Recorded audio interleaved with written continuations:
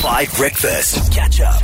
Study finds on 5 Breakfast. Team, we were having small talk off air, I'm going to say 2 days ago. And Marli said something which a study found is not true about cats. What did Marli say about cats 2 days ago, particularly about tigers, that a study found is not true? This is what the study is. Marli, what did you say? I don't know, but I feel offended because I love cats, and now you're throwing me under the I'm bus. not. I don't know. Okay, look, we're about to find out when I reveal this, but you said something on air, and we don't.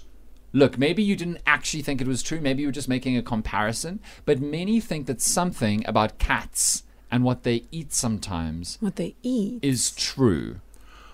I remember She said something. we were talking about what cats are afraid of. Is it what cats are afraid of? We ended up talking about catnip and the tiger, remember? So what did Marli say on air that many people believe to be true for a long time because of a research paper that About was then catnip. that was then discovered to not be true? Was it about catnip? Let's see.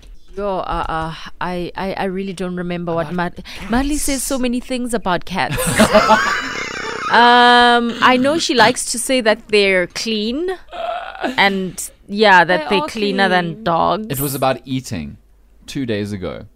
It was about eating. It was about cats eating. What do you think it was?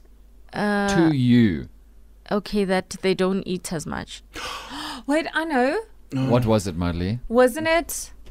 I said when they catch a prey, they don't necessarily eat the prey. Yes. They just play around with it. And then bring it to you. Oh, as a trophy. Yeah. I remember You you did said say that that as well. But that's not what I'm looking for. Last guess, Tabo. Was it something about them eating tuna?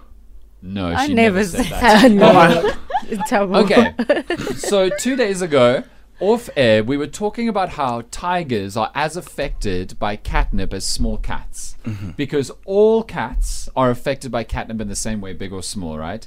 And Marli, I'm not sure if you meant it or if you were making a comparison, but you said to Chloe off air that catnip is like weed, or it's a drug. It's weed for cats. Oh yeah, you did say that. Okay. You did say that, right? Did you make a comparison, or were you saying that that is true? No, like a comparison. Okay, so then you weren't wrong. But many people believe that catnip has the same effect on cats as weed has on humans. And a study found that that is wrong.